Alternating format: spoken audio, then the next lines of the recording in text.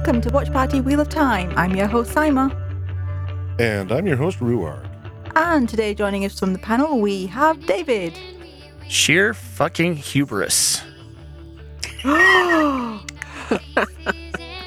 Great way to start. That's not a network show, is it?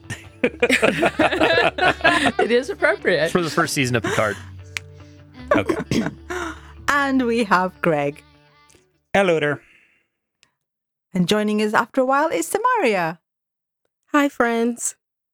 And Siobhan. Hey, everybody. Well, I'm glad we've got a good panel to see us through to the end of the season. Not the end of Sandman, but the end of the first season. So, are we ready to jump straight in? I think Let's so. do it. Onward. So, episode 9 and 10.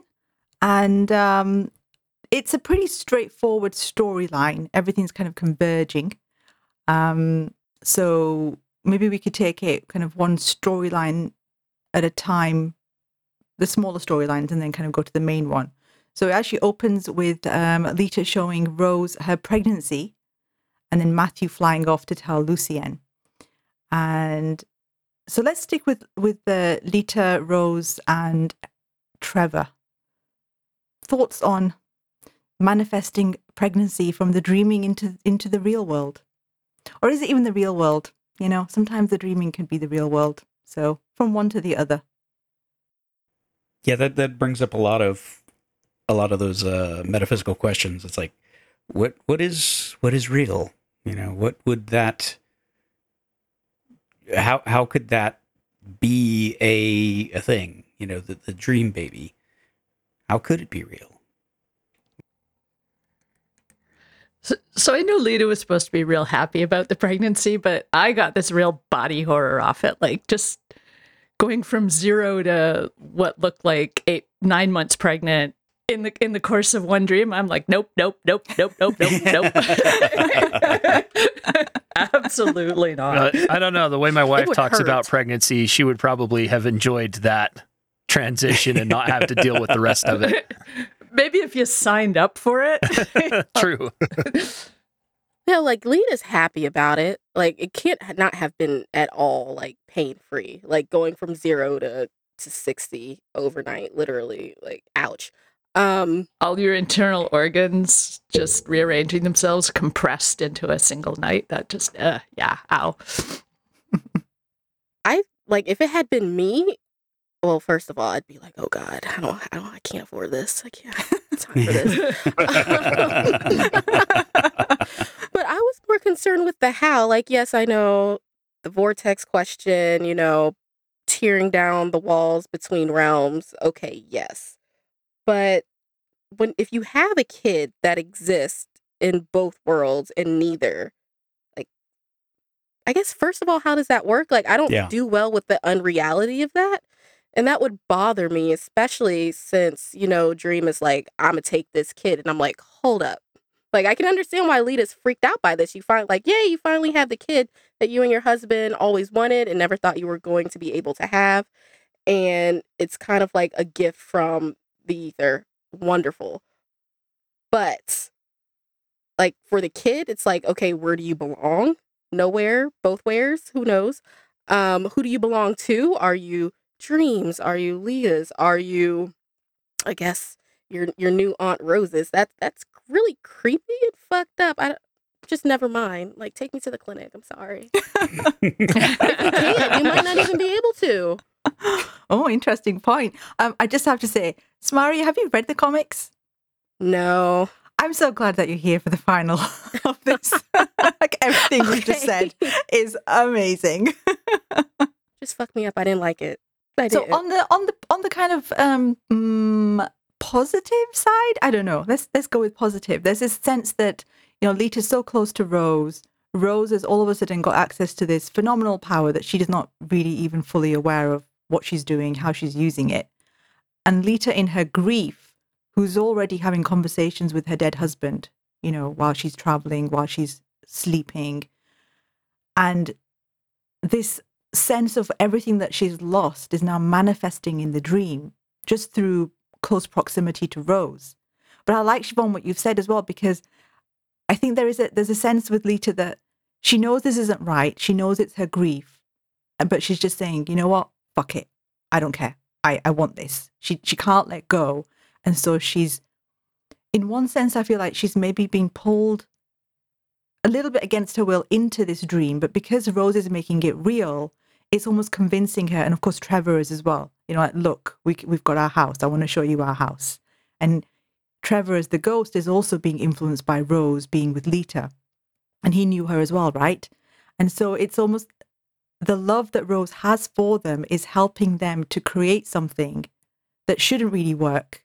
And yet they're just going for it. And in terms of the time, we know that Lita thinks that months have gone by in the dreaming. And for Rose, it's only been a couple of hours. So I wonder whether the bodily functions rearranged in that time frame. And then when she wakes up, it's like, oh. But yeah, I had that initial feeling too when she first shows her stomach, her bump to Rose. And it's like, whoa, that's very sudden. Yeah. I was going to say that psychologically she was prepared for it completely because she lived that time in the dreaming space. Yeah, that's a fair point. Time does not travel the same way in dreams. Rose was wanting that for her because when Dream rips her away from it, Rose is extremely upset about that. So part of what Simon was getting at, and I agree with, is that Rose was intending for that to happen in some way, shape, or form. Whether she knew she was doing it, she wanted that for her. Yep. And as the vortex, she could manifest it. in that moment where Rose kind of, says no to Dream, how dare you? For me, it's more about the protection, right? Her protection of her friend who's been with her, who's traveled to England, is supporting Rose with her grief and trying to find her brother whilst also going through the grief of losing her husband. And so in that moment, I feel like Rose was kind of coming into her power. Like, okay, you can't, I know it was also really horrible the way Dream did that. Again, coming back to Dream not quite understanding humanity and how they need a little bit of time. Like he did give them that moment of, say your goodbyes, but then he just like, right, that's enough. I've had enough. That was enough time for you to say goodbye. And now you're going to watch your husband just decompose in front of you and just drift away like ash. It also goes back to Dream not caring so much about the individual ever. It's always about what the greater good is, or the perceived greater good. Which is like, a ghost can't hide in the dreaming. Get back to where you should be. He does tell Rose when going forward to the point where Rose, he's having the conversation with her about how she has to die. He does say you can stay in the dreaming afterwards if you want to. So he picks and chooses, right? He picks and chooses who's allowed and who's not, like a real godlike entity. Yeah, maybe because she's descended from the Endless, she gets an exception. Did he know that? I don't know. No. Okay. And maybe it has to do metaphysically with a difference between the fact that he was manifest by her grief and her pain, and essentially she created the dream. Where I imagine someone like pulling in ravens or having someone exist in the dreaming afterwards, that would be something Dream created. And so there's a difference there. Yeah, maybe. Does seem like preferential treatment, though. Yeah. Well, it's not like gods do that, do they? They don't have preferential treatment. They treat everyone equally. No favoritism at all. Gods throughout mythology have never been known to show favoritism between their children or between humans or between themselves or anything like that. That's just crazy talk. Yeah. There you are. One quick correction. You've been saying Trevor. It's Hector. Is Lida's. Oh, sorry. Trevor's the surname? Possibly. No, sure. it's not. Sorry. Lita Trevor. That's what she was called from the comics, yes. Yeah, but it's Hector Thank you. Hall in this, according to Yes. fandom. And Lita so- Hall. Thank you. Sure. Are Hector Hall and Rita Hall related to Carter Hall in the comic book? I don't know. Okay. Who's Carter Hall? That would be Hawkman. Ah. Oh, dude. Wow. So I think Samari has touched upon, while Greg's checking that out, I think Samari has touched upon the key points for this whole episode, which is, what does it mean? What's happening with the baby? Who does the baby belong to? What's going to happen? Dun, dun, dun. Yeah, it reminds me of like the Fae in a sense, where you have your changelings or you bargain with the Fae and they're like, okay, well, I will take as payment your firstborn in this X amount of time. And you think you can outsmart the Fae or whatever, and you grow up your kid, you love your kid, and the Fae comes, it's like, I would like my payment back. I've come back for payment on my loan. You're like, but this is my kid. I had the kid. And they're like, no, I gave you the kid to borrow. You're welcome. Hope you had fun. Thanks. Looking at you, Siobhan. Just to answer the question I asked earlier, Hector Hall is in fact the son of Carter Hall. Yes. And is also you go. known as the Silver Scarab, and was and Dr. Fate, and was a version of the Sandman at one point, before Gaiman got a hold of it. So do we have any more thoughts on Lita, Hector, the baby? No, but I will point out that his in-laws, Hector's in-laws were the Trevors. So, in That's a where I'm way, getting, yep. That's where I'm getting I think it was last episode we were talking about how Lita was the child of Diana. Joan and Derek Trevor. So there's really kind of a Justice League extended family thing happening here. Yes. Thanksgiving must be a blast. They will grab a quick turkey. Superman can just cook it with his heat vision, and just get done. I don't know if I want to eat something that had been heated by his heat vision. I don't know. Maybe like worse than a microwave. Is there something gross about heat coming from eyeballs or something? Just a little It's bit. like- bit. Yeah, what if some eye gunk gets into the... Yeah. Are we getting back into Back to the eating core. eyeballs again? Oh, actually, going back to the cannibal discussion from last episode, I did want to bring this up. My spouse Madeline pointed out that she actually is a cannibal, and keep your mind out of the gutter, but she ate a piece of me. I love the looks I'm getting off of everybody right now. They're I'll try to decide if we confused. should ask. So I was preparing dinner. I was slicing onions, and I took off the very tip of my finger. Like we're talking like a paper thin slice, like just some skin, Wafer-thin. but a little tiny bit of meat. And I looked at it for a minute, and I'm like, that is not enough to worry about sewing back on. And so she came over, picked it up, threw it on the frying pan for a minute, and ate it, and said, "There, now I'm a cannibal." Technically, that's True not love. meat. Technically, that's cracklins. Oh, that's a good point. She had some human cracklins. But I should point out, this is the same person who ate a scorpion when we were out camping in the middle of the desert. So, Well, she is Cajun, so... yeah. Cajuns, there's no line. There's really no line. She used to tell me about squirrel stew her grandma used to make. Yep. Yeah, on one hand, I admire not wasting anything, just make the most of everything. Not even my fingertip. Yeah. Yeah. Like Samaria says, that is true love. Yeah. It's very sweet. Very sweet story. Thank you for sharing that, Ruak. Yeah. Well, now you know what my relationship is like. You gave her a part of you. So most people just worry about their cats eating them when they die. Yeah, you got to worry about Madeline. Oh, yeah. Anyway. I was just wondering, how should we continue? Anyway. Anyway, back at the Hall of Justice. Meanwhile, back at the Hall of Justice. The first opening scene also has Matthew. So Matthew's viewing what's happened with Lita, and he flies back to tell Lucien, who we had this conversation last time, but now Samari is here. We can have it again.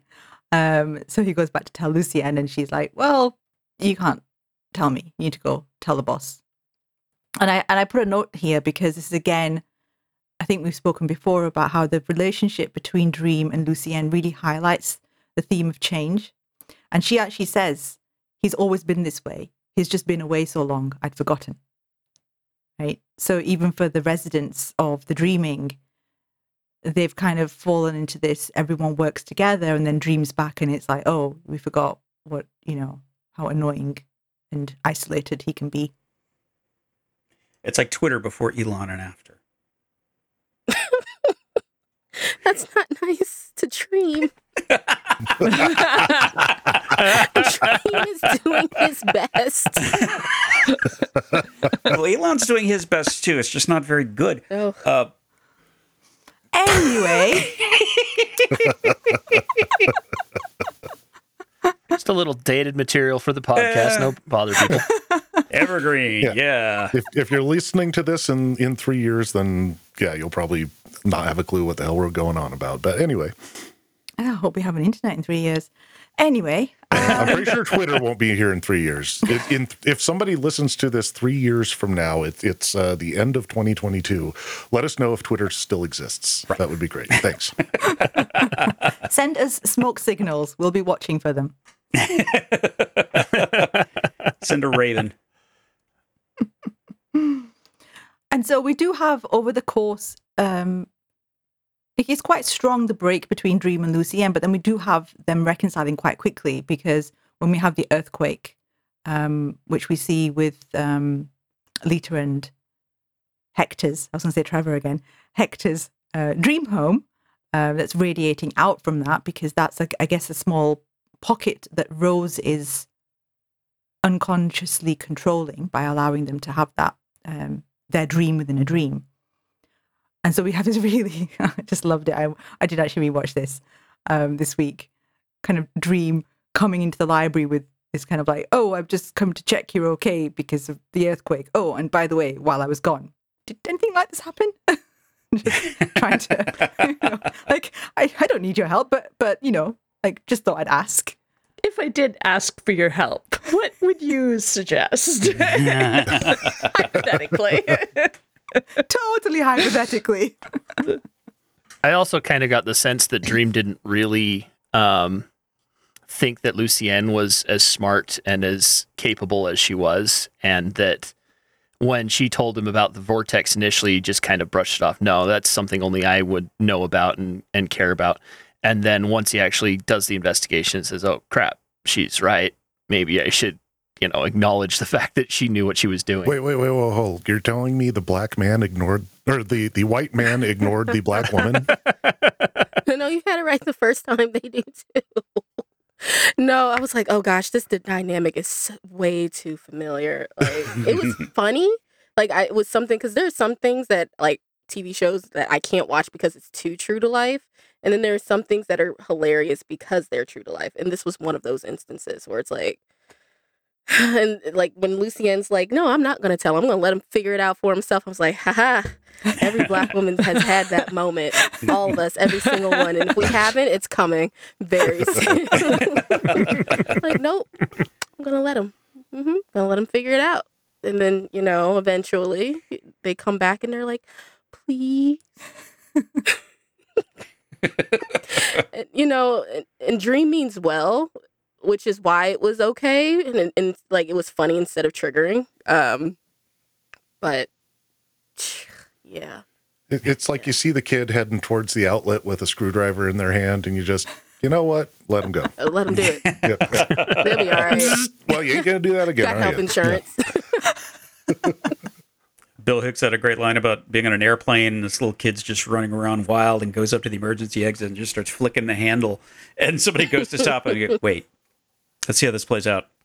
Learn the day. You're right. The smaller they get, the cuter they are.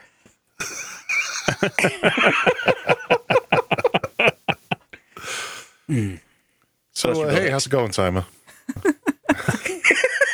It's been such a long day today. Happy to make it longer for you. So I was going to come back to something that David had said about Dream realizing how competent Lucien actually was. And when I rewatched it, I saw that interaction between him and Merv in a different way, because Merv was coming to see Lucien. And I think that was the bit that Dream had to, even though he really didn't want to acknowledge it, he was forced to acknowledge that everyone was looking to Lucien, had been looking to Lucien for 100 years. And she totally knew what she was talking about, because it's after that he kind of like just brings his books back, like he's the king of the dreaming. He doesn't need to bring the books back to the library, but it's like, oh, I just thought I'd bring these books back. And yeah. So is Merv going to be coming back? I have to ask. Yes. Does Merv come back in the books? Is Yes. what I'm asking. Okay, wonderful. good. I would like to see more of that character. Me too. Yeah. He's fun. Mm-hmm. He's not somebody I'd want to spend time with. He's played by Mark Hamill, so he's grumpy. That's... Yeah. Yeah, I think it depends on how close to the comics they make him. So shall we move on to Gilbert? Yes, please. Yes. Yes, we do want to talk about Gilbert. Stephen Fry. Yes, finally we get to the Wookiee of the series. Stephen love Fry was Stephen great Fry. casting because he looks exactly like Doesn't Stephen he Fry look in the like he had comics. literally come off the page, right? Yes. Yes, he's perfect. He was built to play Gilbert. They did not have to do much.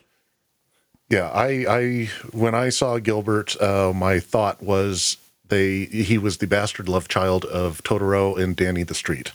Mm-hmm. That works. Yep. And so our first introduction to Gilbert was in the previous episode, where he distracts the attackers enough that Rose can save herself, because I do like the fact that she does save herself and she says, I had it under control.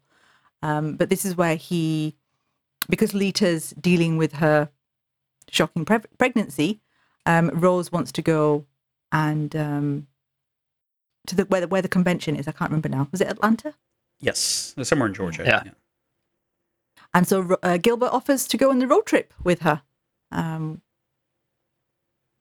I love that they're in the car and he puts Rose to sleep because he was talking. As green fields would tend to do with someone, Very right? soothing, yeah. Just kind of want to lay down and Have a nap. Very take a nap in soothing them. and calming. Yeah. But also his Are you from very England? Thank soothing, calming excitement with everything in the world. Mhm. Like he can just talk about everything because he finds everything fascinating. All new. Right? Yeah. Very loyal-like in that way. A little Yes. bit, yeah. Yeah, he does have a very childlike energy. Yeah. In a good way.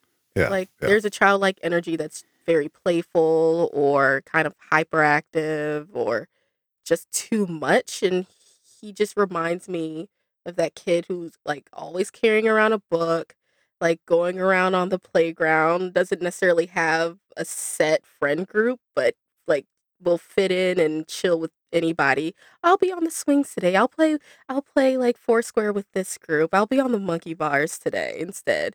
Um like just always game for art class and music class and, just flits around, just happy to be here. That's very like energetic, like a second grader on Yeah. a good day. Very much. A joyous curiosity. but also aged and wise at the same time. And I think that comes from the character's nature, because Fiddler's Green would be a character who the people have to come to them in the dreaming, right? So you only see kind of a set of people that you visit that dream, and this is his opportunity to go out and experience things on his terms and say, I want to look at this. I want to be this and see this, because I don't get that normally. I'm just stagnant. Right. Of the three entities that leave the dreaming between Corinthian and Galt and Gilbert, he's the only one that's going out for curiosity. He's like, I want to explore. I want to see what's going on. Galt's there to protect Jed, and Corinthian is just there to eat everybody's eyeballs. And that's a good point, actually, because I think we discussed last episode that maybe Galt was drawn to Jed because Jed was is related to the Endless, but also proximity to Rose being Vortex. And so somehow Galt got drawn to his dreams and started protecting him. And I see the same with Gilbert here as well, because Hal says, oh, Gilbert's always in his room. Doesn't really leave the B&B. And yet he ends up going to Hal's show, ends up, meeting Rose, and then he's here. He's like, oh, I'll go on a road trip. It seems to be not Gilbert-like, and yet there is this something that he's being drawn to the vortex in the same way that Galt was, and then obviously Corinthian is looking for her so that he can use her. I also wonder if maybe he left the dreaming for self-preservation too, because it seems, since he's kind of a place as opposed to a character or person, wouldn't he kind of be destroyed while in the period where Dream was gone? Could That's be interesting. I didn't even think of that. Yeah. I mean, he says he left for curiosity, but actually you're right, because he's a place he couldn't move. And if the dreaming was crumbling, then I suppose at the edges, especially he might have been vulnerable. someone that, would have gone first. But he was like, oh, well, the heart of the dreaming is gone, which is Dream. So, I'm curious. And I really like that what you've said, David, about the fact that as a Dream, he was static and people came to him. And this was his opportunity of finding out, well, what happens when I can manifest and go somewhere as well. And also just really, it's really sweet that he comes back because like, oh, please save my friend. And then finding out, oh no, my friend is a vortex and now the Dream Lord's going to have to kill her. And then offering himself up. But before we get there, one of my favorite bits of this episode is when Gilbert when he sees the Corinthian at the hotel, at the convention. It's like he takes one look at the Corinthian, he's like, oh shit, I'm out of here. Just like, I'm not out there fast enough. I recognize this dude. I know what this is about. Yeah. It's like he goes to tell the boss, but it's almost this sense of, the Corinthian is like the big bad. Even for the other dreams and nightmares, they're just like, oh, we're not dealing with this. Time to definitely get the boss. Who at that point, Gilbert thinks Lucienne is the boss, but then he goes back and the boss is there. So probably relieving there too. So then we're at the serial convention. And I just have to say, it's really creepy how good the Corinthian is with Jed. It is. He's so good, right? The ice cream, he knows the right thing to say to, it's like he gets him his chicken fingers. And I found that aspect really disturbing, how good he was. It's like if they made him a little creepy, that would make more sense. But because he's so good, it's like, oh, this is difficult to watch. It's really disturbing. It was true parenting without the tough love portion. Right. It was total indulgence. Even the Corinthian cannot keep Jed to stay in his room, though. That's true. That's true. This kid is a born rebel. He's like, all right, adults are gone, I'm out. Yeah. You can't tell him it's a serial convention and not have him be curious and try to figure it out. But I think no matter what it was, he would be out there. And I think that like Jed's almost too adventurous for his own good. But in a sense, you realize that everything that he went through, like Barnaby didn't break his spirit. He's still got that innate, I'm a kid, I want an adventure, I want to find out what's going on. He also knows better than most kids that no matter how nice an adult is to you, can't necessarily trust them. So it just furthered my disturbance of how open this group is. Like, obviously, they're not talking about cereal as you walk down this hallway. Obviously, there's no pictures of cereal boxes anywhere in view. And it just, how can they be doing this? Yeah, I noticed that. There are other guests to the point where, they're like, do not, shit where you eat. Make sure you get at least 100 miles radius before, you start up with your collecting again. And I was like, if I were a serial killer and I were going to a convention, if I were organizing it, I would make sure I booked the whole thing, top security, discretion, all of it. Though I guess maybe they're like, if you hide in plain sight, it's less suspicious. I don't know.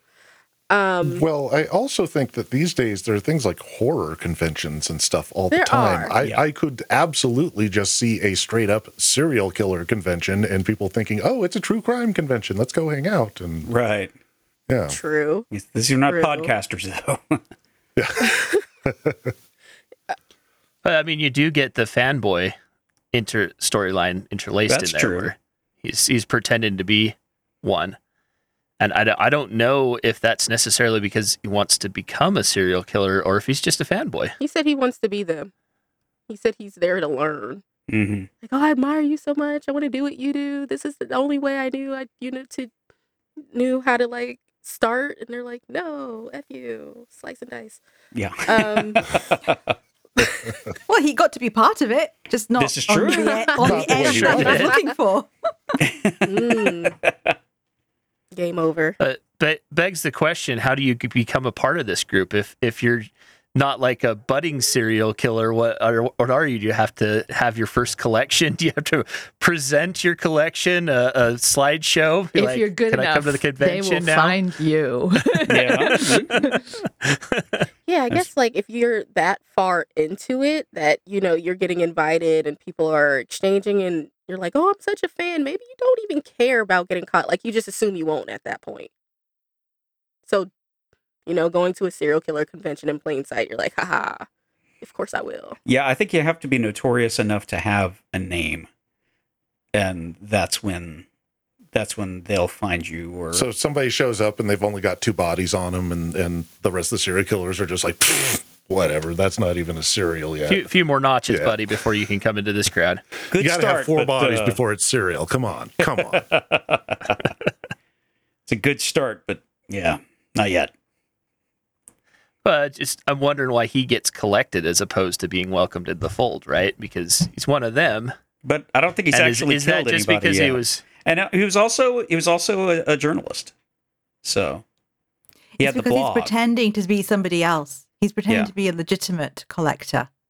Yeah, and I wonder if that's it, or maybe annoyed the Corinthian a little bit. Or everybody else. It's like, yeah. A pretender to the throne. So I've just been thrown by what Samaria said. I'm an events organizer, and now I'm thinking to myself, like, how I never thought I'd be thinking in my head, how would I organize a serial killer convention? And that's what I'm thinking. my thought for this entire thing was it's a friggin' comic book. Sometimes you just Gotta roll with it. you just go, okay, they're talking about it in the open and nobody else notices because they're all just oblivious comic book people. The end. Right. You Which, to be stop fair, trying to- having met people, This people is see true. what they expect to see. Yeah. I mean, there's a bit of surrealism to everything anyway. So, people not noticing the obvious seems like it's just leaning into that surrealism a little. Well, I haven't been to a lot of conventions and conferences and events that are really boring. Now I think back and I just think, anything that I overheard could have been something really, like, just talking about something horrible. You just never know what's going on. Let's start paying attention I to know, those I now should. I'm more like, often. Oh, okay. Yeah, there's Sit there and always take somebody. notes. There's always somebody kind of clueless at those things. They just don't quite know what's going on. They're hired help or they're volunteers, and they're like, I don't know. I love the thought of Gaiman traveling and being in a hotel and there being some kind of, medical or business conference, and he's just looking at it thinking, this could be a cover for serial killers. Okay, I'm going to put that into my story. It totally makes sense. He took inspiration from real life.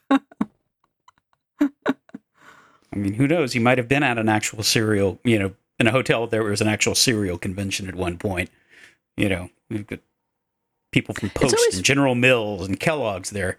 The trade conference, It's always fun when you're there part of a convention that is small enough that you don't take up the whole hotel, and then there's another convention doing something completely different there at the same time.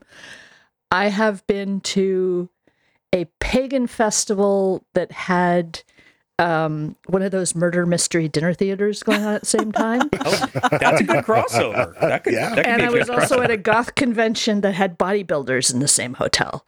Oh God, I remember Ooh, that convention. wow. Yeah.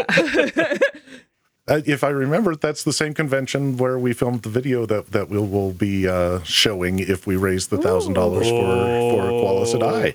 Nice segue there, Siobhan. Yeah, we are still doing that. We are still trying to raise money for Qualis Eye's koala reserve that she has down there in the Madlands.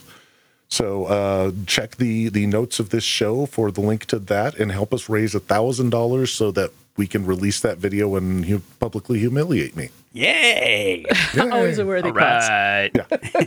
But no, that convention, I do remember it. It was fun. Yeah. I remember riding the elevator with somebody who had just like finished up their whatever and they could consume sugar again. It was this huge bodybuilder with like a dozen donuts and just like shoving them into his mouth, and it was hilarious. Nice. I can't say I've ever had something like that, but I have been in a hotel where there's also been a child beauty pageant going on. Oh, When the elevator opened to get on, that was a shock. Yeah, I could see that. Supermodels, but very, very short. Oh, very, very wrong. yes. I think that's a So nice what do we make segue of- back to the serial convention. Child beauty pageants and Funland. Yes. Yeah. Oh boy. Ugh. Yeah, I was gonna say, what do we make of Funland deciding to kind of break the rules and go in his collecting ways when Jed shows up? Yeah. It's For impulse compulsion. control, that one. Yeah. Yeah. And also, you know, when Gilbert and Rose are trying to get in, and he's saying, and they're like, "Oh, I'm just looking for my brother," and he's like, "There's no children in there. I would know." I was just like, "Oh." Yeah. Ooh. Oof. Yeah, he's definitely a disturbing character. The creepiest of the three for sure, and the ones we meet. My wife was scared for Rose too. I'm like, no, she's 21. Like, But she doesn't look it. She doesn't look it, right? No, she doesn't. Looks like a teenager. So yeah, I think with Funland, there shouldn't have been any children there, and if there is, he has no self-control. So that's just it's definitely going to happen. You could, Don't put him in the lobby. If you're going to have him work in the back.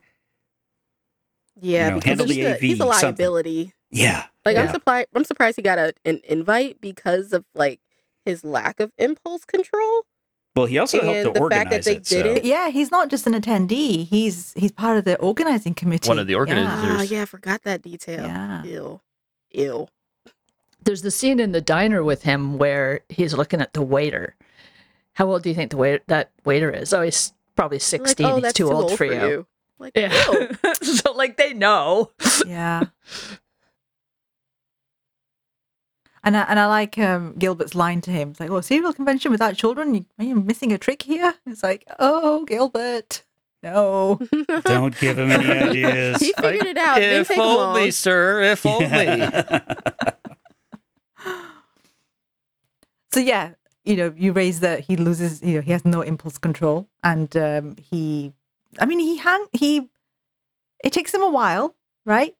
It's just this. He keeps seeing Jed, and then when they're in the corridor, that scene where he's chasing them. That was so well done. And that's, again, that whole impulse control thing. I mean, you would think that someone who is successful at killing children and getting away with it, their reaction would be was, "Oh, I was just taking him someplace safe until I located his parents." You don't chase after them.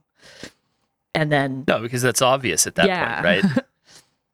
And maybe it was the context where he felt safe to do so versus if this were at Disney World, like he said, like he wouldn't have done that because there's too many witnesses and it's too creepy for this grown ass man to be chasing after children and be like, "No, I had him first,"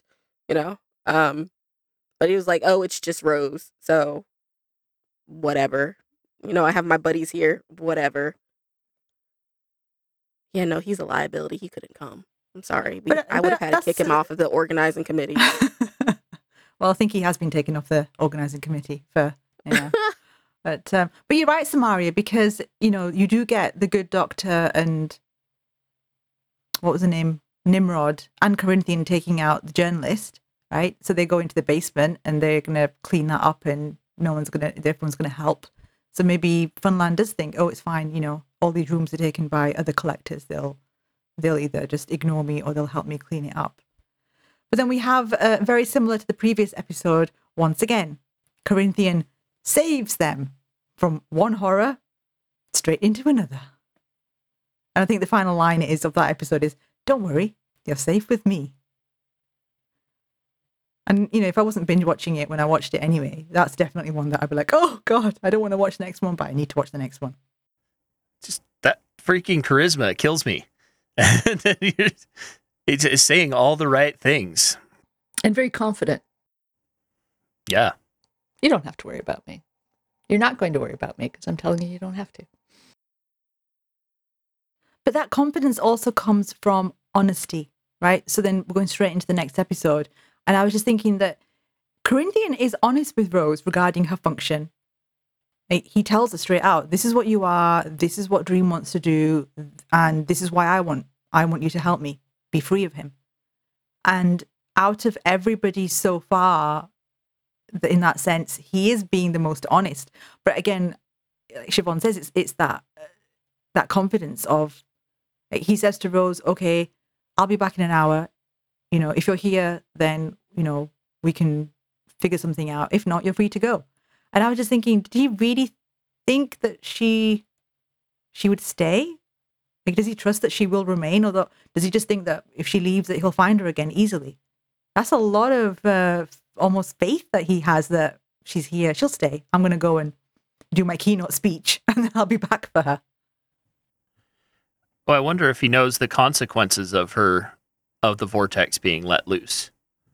He does. Because it seems like he doesn't realize that there's going to be total destruction of both realms. Right. It's like he's just worried, or he's just concerned with the fact that the dreaming will be destroyed and he can rebuild it in his image. Being the new Morpheus. But yeah, he doesn't realize that his playground is going to go bye-bye too. Oh, see, I didn't read it like that. Like, I read it as, like, he might be destroyed, but so will Morpheus, and that's enough for him. Like, ultimately, if he had to choose, and if he has to lose, that's okay, as long as Morpheus is destroyed as well. Some people are like that. So my understanding is that Rose would end up being the new Morpheus, and that if he's on her good side, she would allow him to continue. Oh, because he was honest and he told her, this is what you can do. And now you're powerful and I'll go off and do my own thing now. But he'd have to be remade in that case, though, right? I mean, Morpheus refers to another universe that was destroyed by a vortex where he didn't intervene in time, and the dreaming survived. I think Corinthian is hoping that by letting Rose know that she has this power, that she could replace Morpheus, that she'll use it. And his confidence comes from, he knows that he's telling the truth, that Morpheus is going to have to kill her. So eventually she'll come back to Corinthian. Eventually, like, even if she leaves, she'll need him at some point. And that's kind of where I was getting at with that point, Siobhan, is I think he trusts Rose to make the decision that benefits him. And I wasn't sure if that was because he doesn't understand the consequences to him with having all that happen, or maybe it's because there isn't really any consequences, but truly it's because he trusts Rose to make the decision that will be best for him. Because she'll do it in self-defense. Yeah, she has no other option. Oh, he just wants to get away from Dream so much that he'll accept whatever else. Like, anything's better than being dragged back to the dreaming by the Dream Lord. And that kind of goes back to Samaria's point there also, with a mixture of both.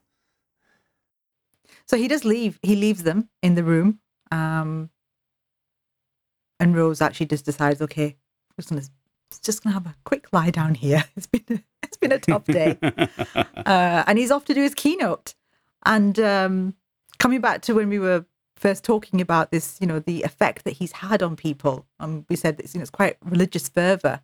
He does come across like a really sick prophet on his pulpit. And he knows what he's doing. He's harnessing Rose's power into getting all the collectors into this collective dream, which has more power because he's kind of guiding them, right? He's like, imagine this. And by the way, I just happen to have a vortex upstairs who's going to help me, bring the walls down.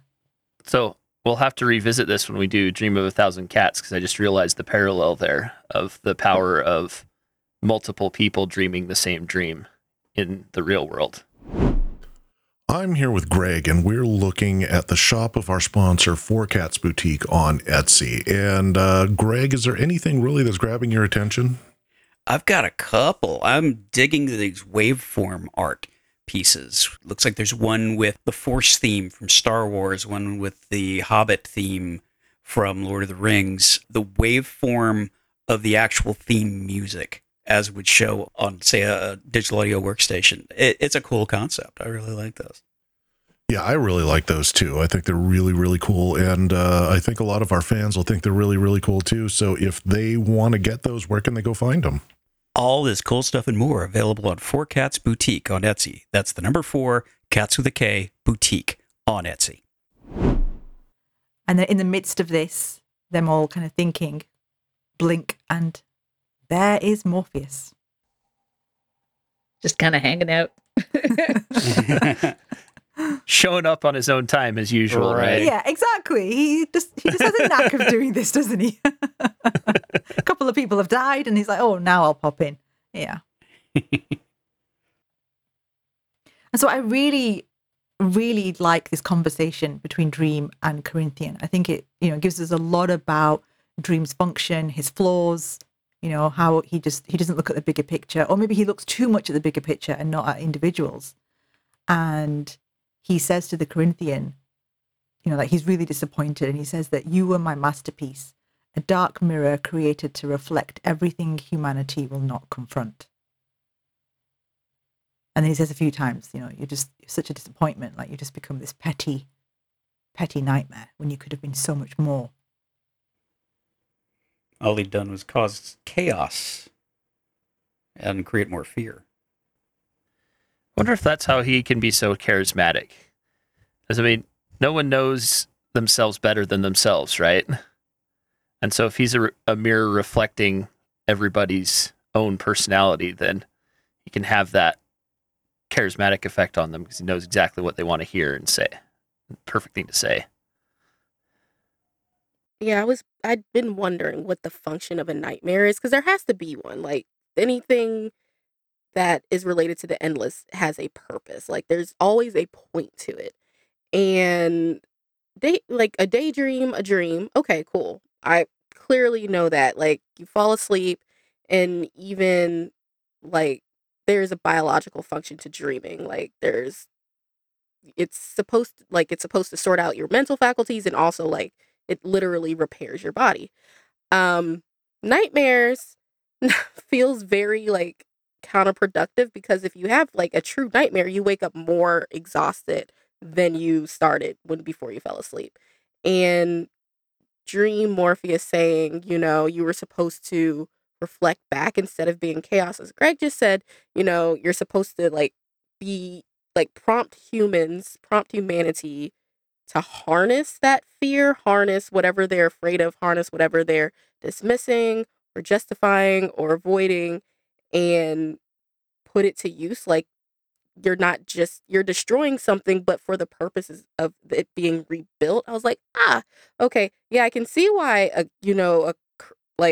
nightmare gone rogue, a Corinthian, like who's not serving that function, can just wreak absolute havoc. Because what's the point of a serial killer? I guess they told us, they were like, we are doing God's work, like that one session, which I actually wanted to stay in. Um, Some of those panels did sound pretty interesting. I want to stay here for a minute. Let's hold pause. I want to hear what they have to The say. feminist serial killers. We can do this just as well as the men can. Right, which I could spend all day on that. I was like, oh, okay, this is fascinating. Okay, wait. Let's stick around. Yeah, I really want to know about the gender politics of serial killers. That But like ultimately a serial killer is, there's no point to it except for just the joy of killing. There's no relief in it. There's no like purpose. You're removing something without replacing it with something better, which I guess that's what a nightmare is for. To help humans, people facilitate that process, and he was just not doing that. Like, oh, okay, now I get it. Now I know why. First of all, I know why you exist, and second, I know why Dream is pissed. Especially since he's been gone for a century, everything went, just to complete hell in his absence, and I guess that was just one more thing, like the cherry on top. Like, the least you could have done was be helpful, Right. or not. Well, the waking nightmare doesn't have the same effect as the dreaming nightmare, right? That's true, yeah. So the Corinthian in the real world is going to be bad and not serve a purpose. Yeah, the only purpose is chaos. Chaos and fear. But here, Corinthian also points out Dream's flaw. He says, you don't care about humanity. You only care about yourself and your rules.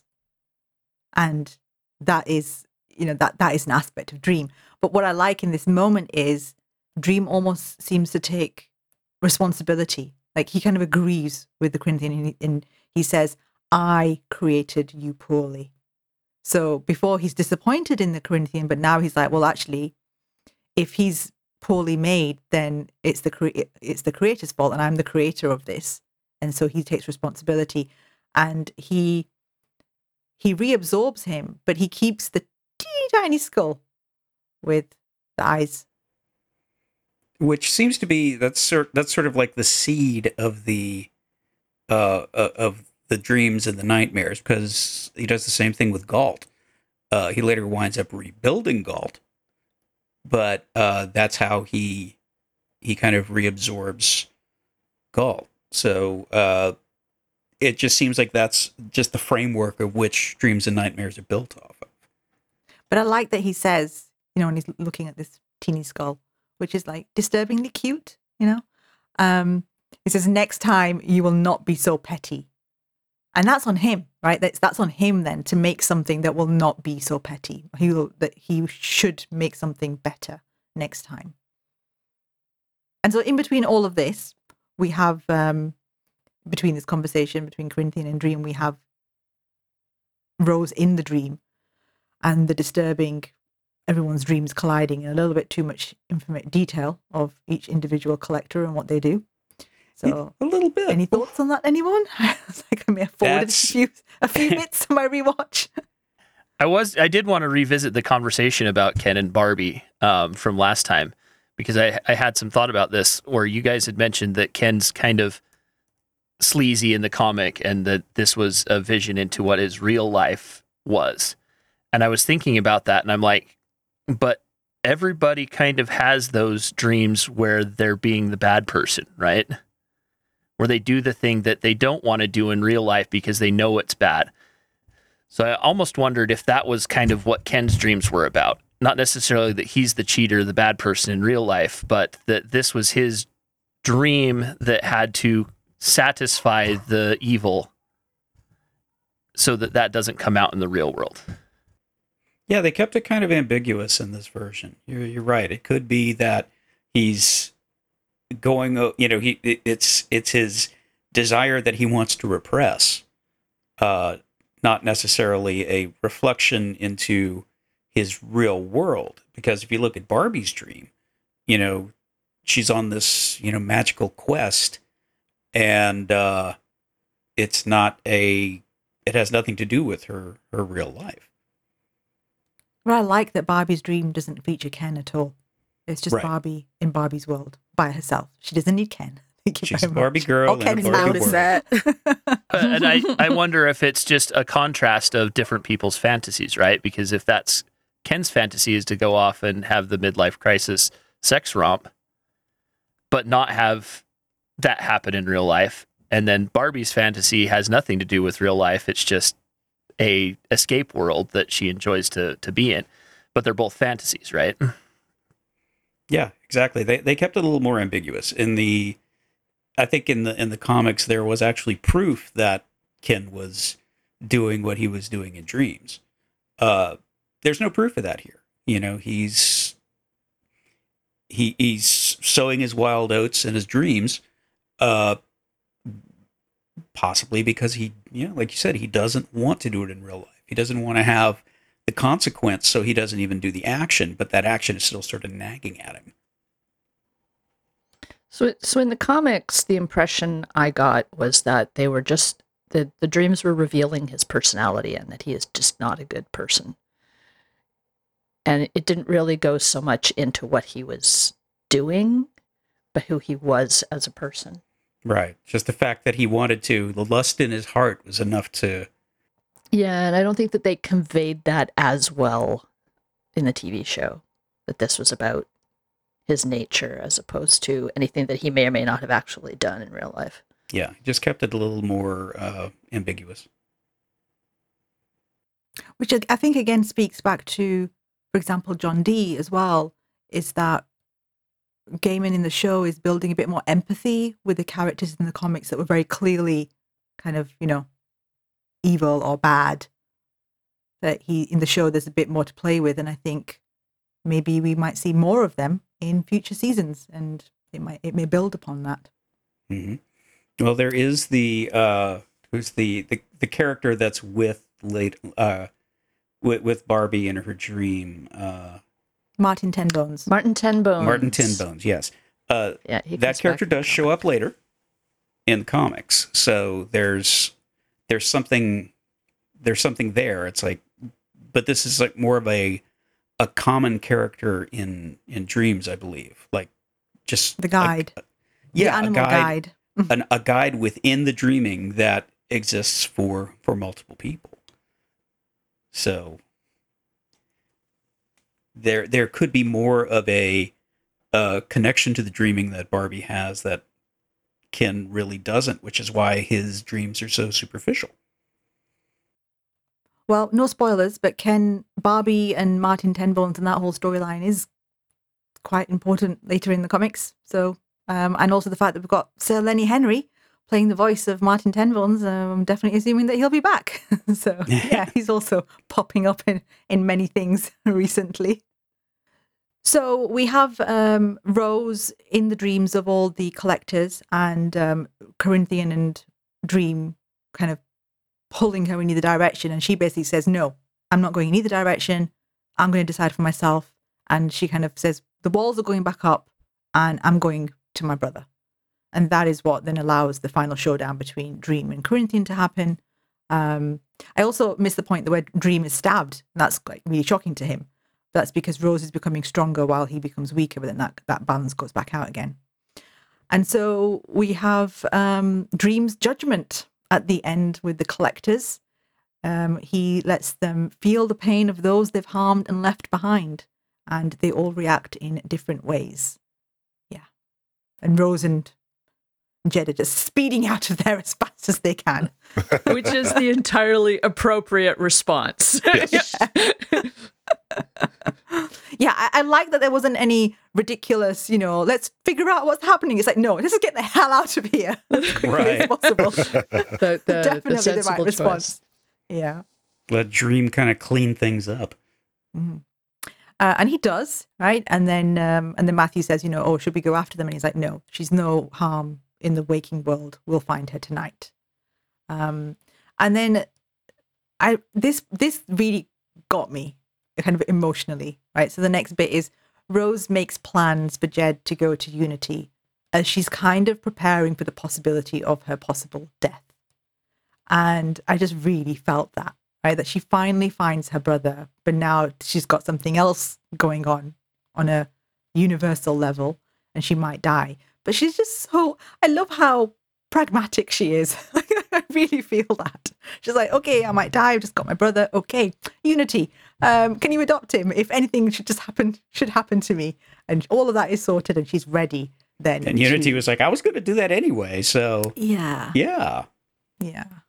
And there's a kind of a sad moment here as well, because Unity's like, oh, I always wondered what my life would have been if I hadn't lost it all in the dream.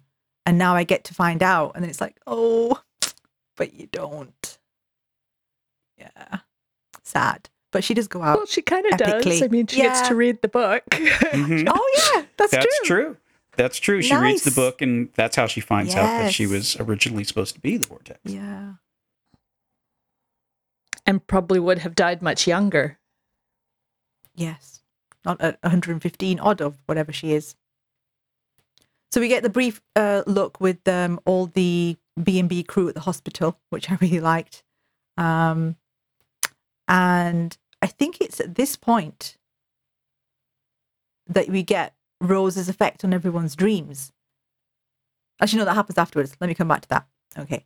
So we do get Lita's anger at Dream is strong, right? She's just like Rose is like, I'm not really sure what to do. I think he was trying to help me. She's like, no, just kill him. Kill the bastard. I don't care. Well, she lost her husband twice. Yeah. Took my husband, took my child. Yeah. And so then we go into the finale. Everyone's in the dreaming, including Unity, like who Siobhan says, finds her story in Lucienne's library. And this is the moment that Lucienne puts it all together. It's not Dream, it's Lucienne. And Gilbert comes and offers himself. Very sweet. And then we get this beautiful transition where we get to see who Gilbert really is. Which Fiddler's was Green. gorgeous. Just absolutely amazing. Absolutely, yeah.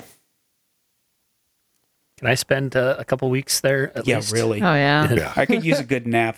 I don't think I would nap though if I was there. It just looks so like tranquil in the sense that I want to be kind of, with the butterfly and the stream and the blades of grass and hear Like, everything. It sounds amazing. I was thinking more thoughtful meditation and like book reading. That was my place there. Actually, it'd be pretty cool to be in Fiddler's Green and have Gilbert's voice. It'd be like, just pick a book. Gilbert, tell me about this, and just lie there as he's talking. Well, Stephen Fry has narrated a lot of audiobooks, so he's got a great voice for it. So we have Lucienne brings Unity to Dream, just as Dream's about to, explains to Rose why she has to die. And I love this line of Unity. She's like, no, she's not going to die because it should have been me. I was meant to be the vortex of this age. And he's like, you? And she says, you're not very bright, are you? Oh. Burn. I was like, damn, let him catch up. Give him 5 seconds more. You don't need to roast the poor guy immediately.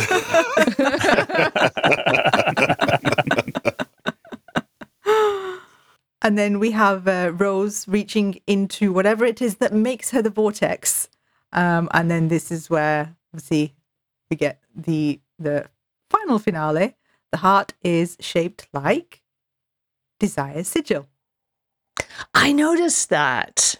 I noticed that too, and I found it interesting that it appeared that way because Rose didn't have any idea what would make her the vortex. Unity's like, whatever you want, and apparently whatever she wants is his sigil.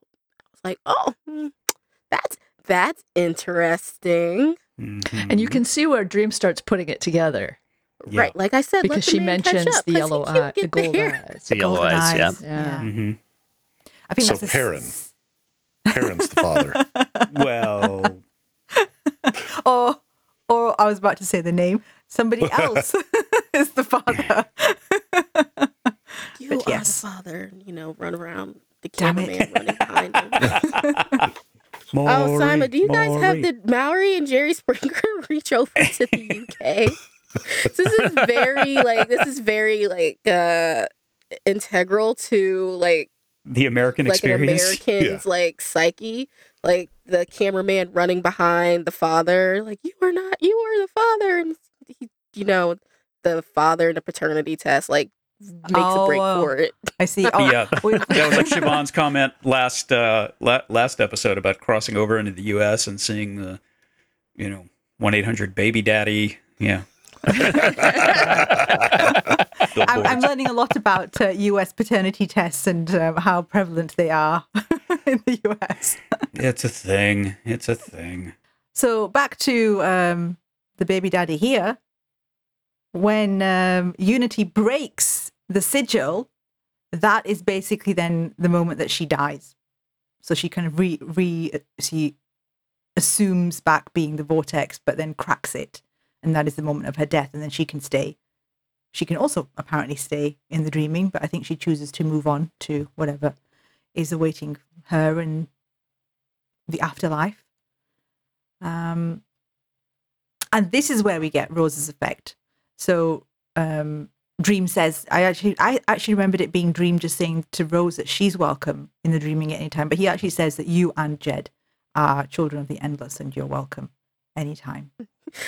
Uncle Dream. not even adopted, full-blooded niece and nephew. Yeah. Because Desire was very going naughty. around. He was in the streets. Very naughty. Oh, yeah. Uh-oh. It's that moment again. I'm going to tell. Oh, yeah. Let's just go there. Let's just jump ahead and let's have that scene. Yeah. Which, again, I love is directly from the comics, but has a completely different impact in the show. Oh, yeah. The two faces with Dream's face looking down into Desire's face. Wow, that was, again, the only word that can possibly sum it up is sploosh. Yeah. Like a sandwich.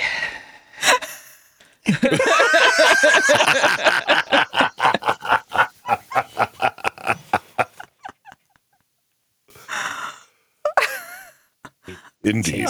Tasty sandwich. My face is hurting. I'm sure mine would be too.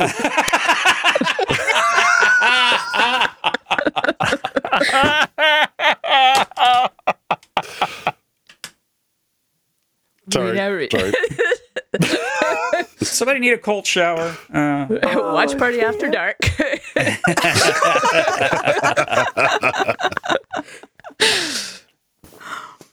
Oh, okay. You all right there, Simon? Yeah, just thinking which way to go. Well, I'm sure Roark's thinking that too. Well, I'm gonna save the final sploosh for the end. I'm gonna back up a little bit to Rose waking up. Baby is born, and we get the effect of Rose on everyone's dreams. So Hal's decided that he is going to move back to New York, and he wants to sell his house. And we get is it Zelda speaking for the first time? Yeah, and they decide that they're going to buy the house. And we see in the background Because it's so hard Barbie... to move all those spiders. Yeah. Moving quickly on. Barbie confronts Ken's cheating. We see him in the background saying, babe, it was just a dream. It's like, okay, that's something's happening off camera there.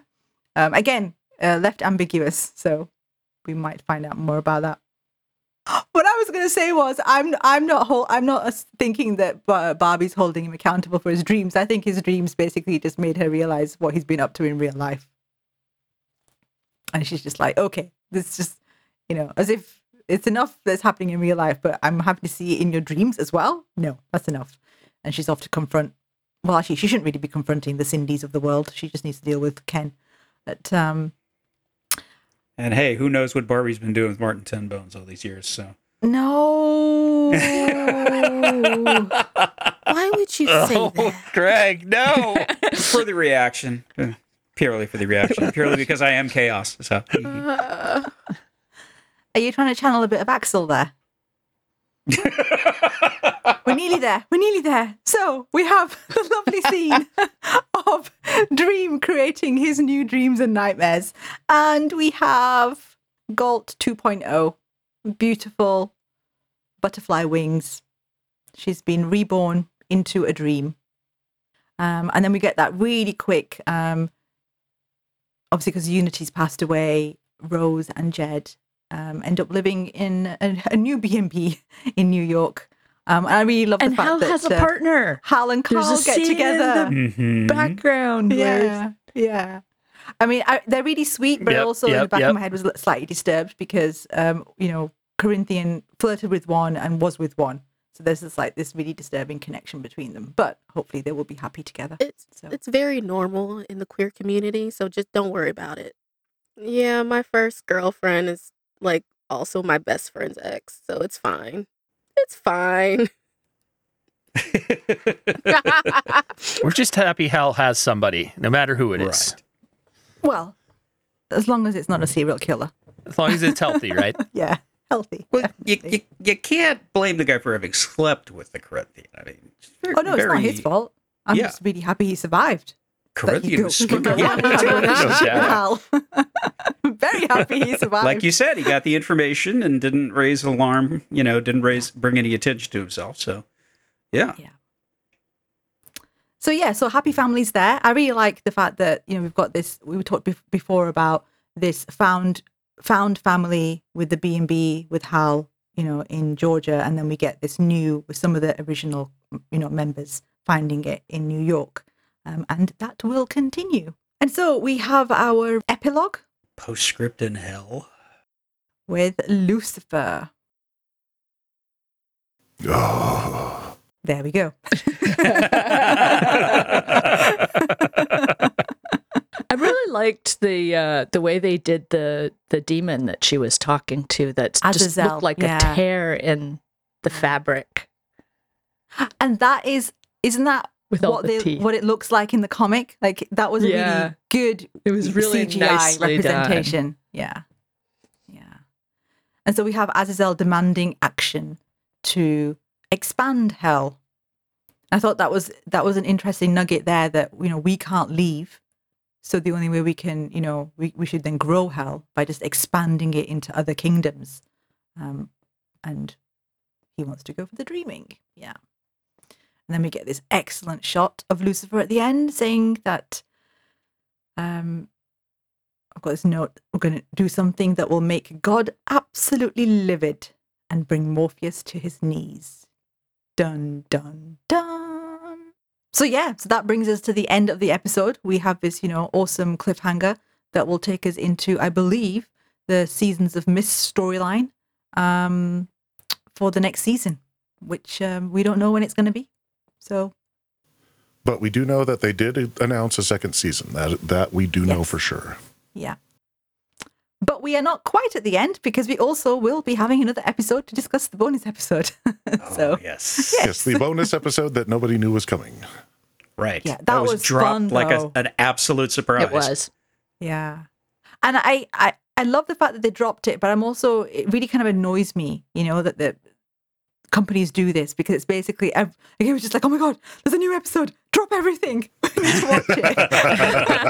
Like everything, Especially when I knew what it was, Dream of a Thousand Cats, but also Calliope. I was like, oh my God, I'm going to love Dream of a Thousand Cats, but I'm not sure I'll be able to watch Calliope. And it's like all this confusion inside of me, but it was awesome. But we'll save that for the actual episode. So that brings us to the end of the season. We will be back with the next episode with looking at the bonus episode. But for the meantime, that's us for today. Over to you, Rawak. We want to say thank you, as always, to our benefactors, Mike and Jen, out at the Secret Watch Party Island headquarters. Thank you, Michael and Jen. Thank you, Michael and Jen. Thank you, Michael and Jen. Thanks, you two. And of course, be sure to check out their podcast, a Watch Party Lord of the Rings, where they've been covering the Rings of Power and everything else involved with the Lord of the Rings. And also the other podcast on the Watch Party Network, which is a Watch Party of Ice and Fire, covering House of the Dragon. And with that, final question for the panel. If you were one of the end list, what is your name and what is your function? My name is Determination, and I'm in charge of pure, unadulterated stubbornness. Oh, love it. Just bloody-minded to the end of the universe. I feel like you've decided on this a long time ago. Oh yeah, it's my superpower. It's been predetermined. Yes. My name is Drowsiness, and my function is to make sure everyone gets their naps appropriately. Yeah, you need to come around more often. I'm going to go with Defiance. And my I function like it.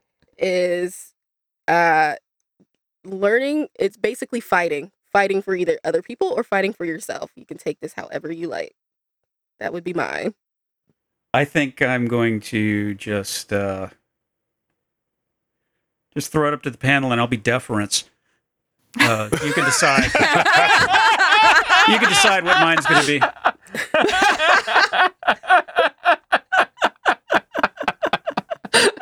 So we're not diametrically opposed, but we're kind of at odds here.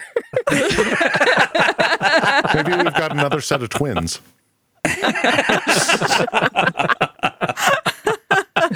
Defiance and deference. Oh, yeah. I like it. I can only think of things that are like Discombobulate. Oh, that's a good one. I'm constantly discombobulated. I'm going to take that. Yeah. So, Thank you, so Luan. you cause people to just fall apart and. Oh gosh. Now this is turning into a therapy session. Yeah. Well, that leads. I guess I just sent that down the wrong path, which fits right into mine, which I would be Destructicus. There you go. Doesn't matter what it is, I'll fucking break it. Well, if it's going to turn into a therapy session, then we have to get deductible involved. And